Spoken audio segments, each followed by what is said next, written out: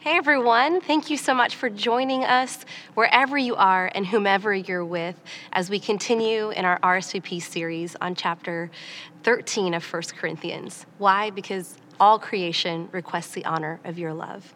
Now, before we pick up in the verses for today, I encourage you to read through that chapter one more time with your community group and meet me right back here. Let's pick up in verse number 8. So today, we're not just doing 3 words, we actually get to go through 4 verses, which is really exciting. It says, 1 Corinthians 13, verse 8, I'm reading in the ESV version, love never ends. Some versions say love never fails. As for prophecies, they will pass away. As for tongues, they will cease. As for knowledge, it will pass away. For we know in part and we prophesy in part, but when the perfect comes, the partial will pass away. When I was a child, I spoke like a child, I thought like a child, I reasoned like a child. When I became a man or woman, I gave up childish ways. For now we see in a mirror dimly, but then face to face. Now I know in part, then I shall know fully, even as I have been fully known. Let's go ahead and pray.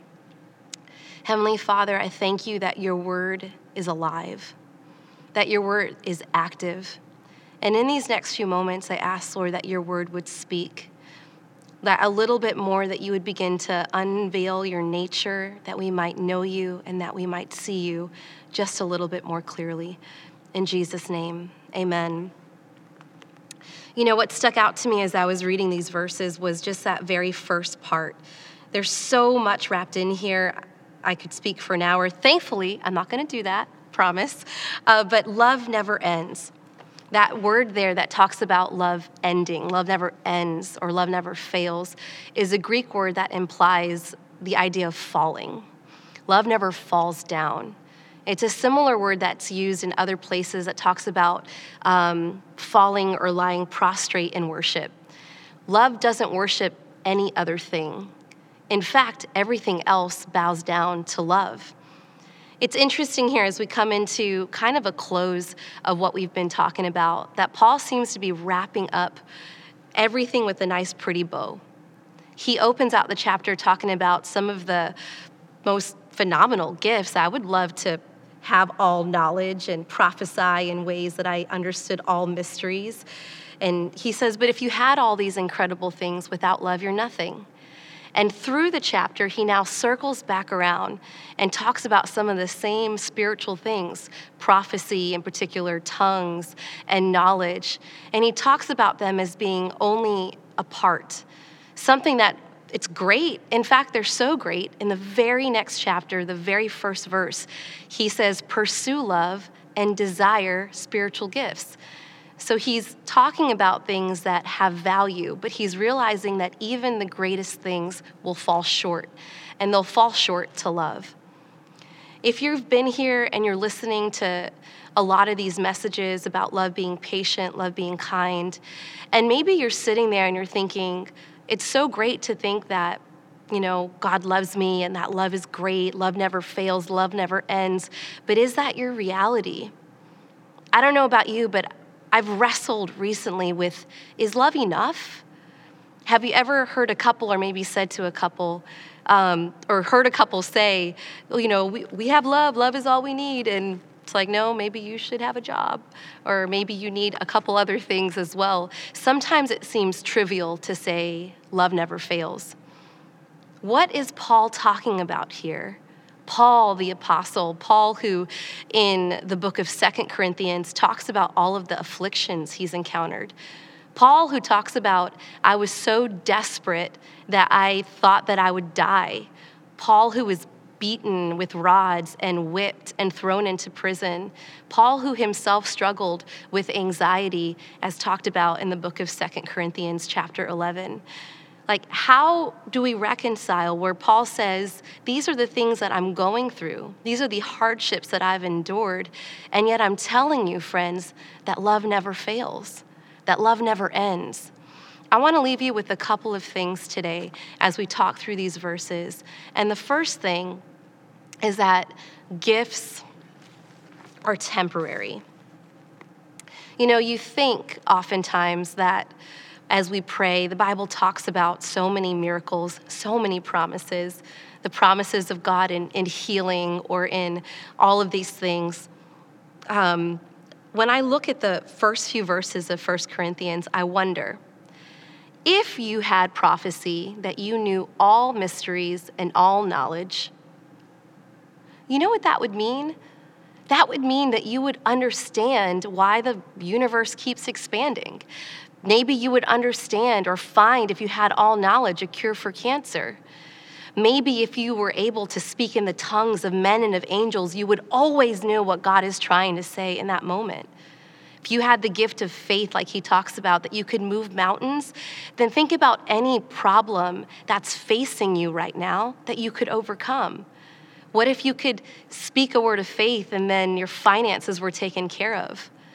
In many ways, if we were to think about this, how much the world would change, we would have maybe a lush life. Till the part where it says we give up our body to be burned and give away everything that we have.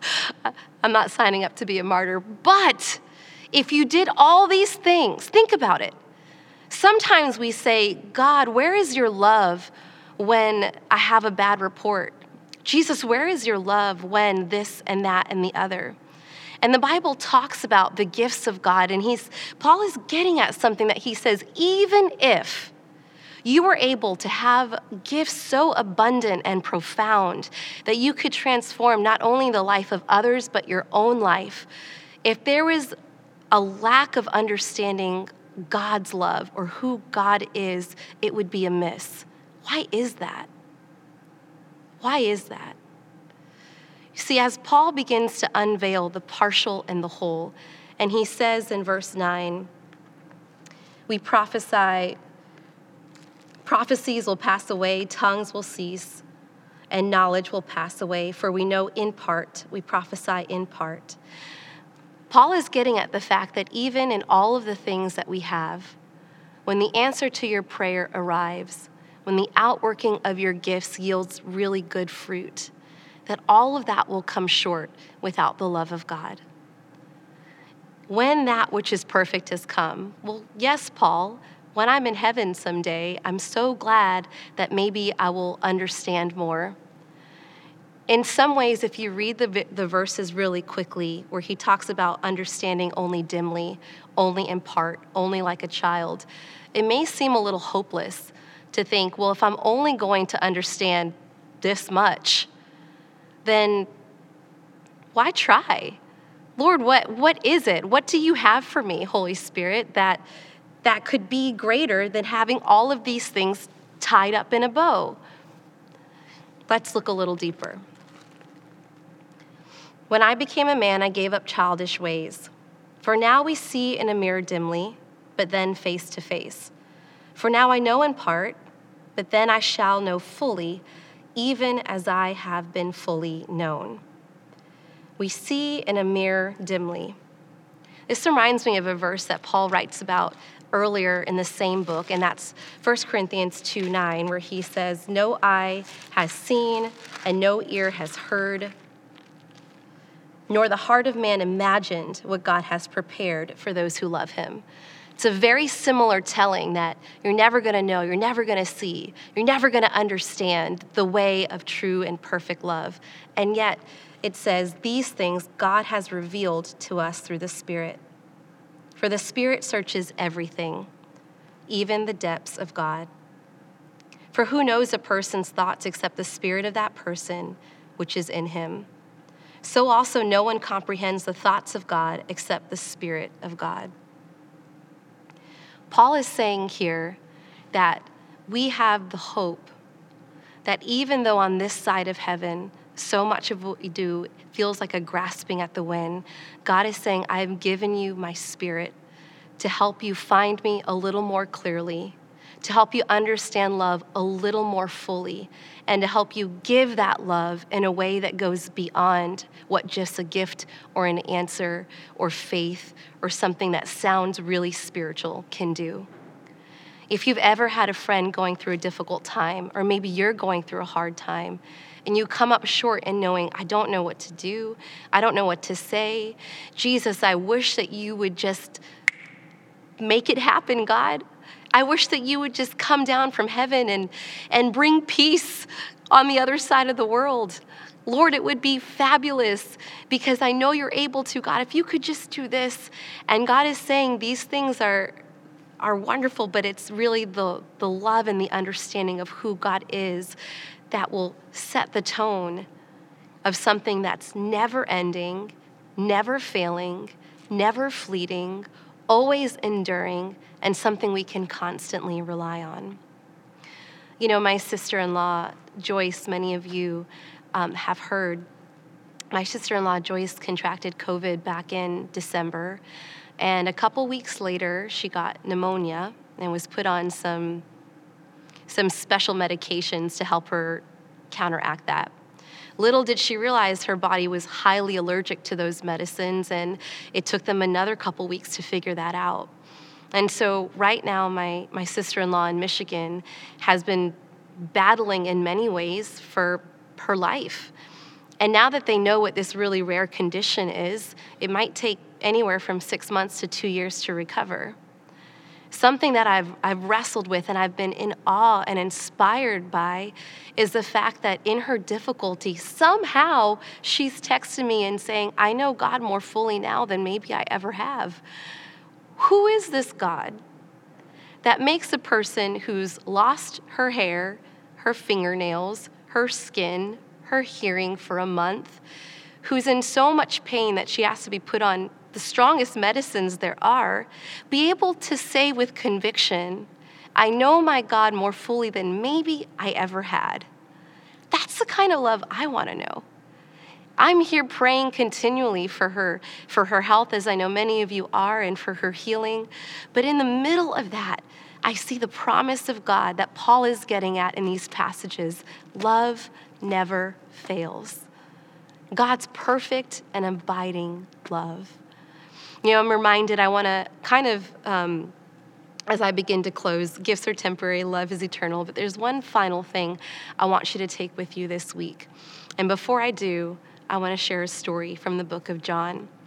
Many of us know the story where Jesus feeds 5,000 plus women and children. They're sitting on a hillside, listening to Jesus' words, and starving. So what does Jesus do? He takes a meal, he gives thanks, and he feeds everyone.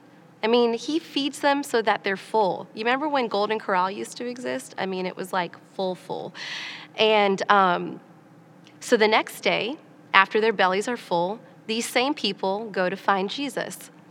They can't find him anywhere, but then they keep going and they find him. And they say, Jesus, I'm in John chapter 6. Jesus, what sign are you going to do for us today? I'm going to summarize for you. And Jesus says, you sought me not because you saw a sign, but because your belly was full. He said, I wish that you understood that I'm the bread of life. We think in life so often that the answer is the physical bread, when God is saying it's a picture of something that's eternal.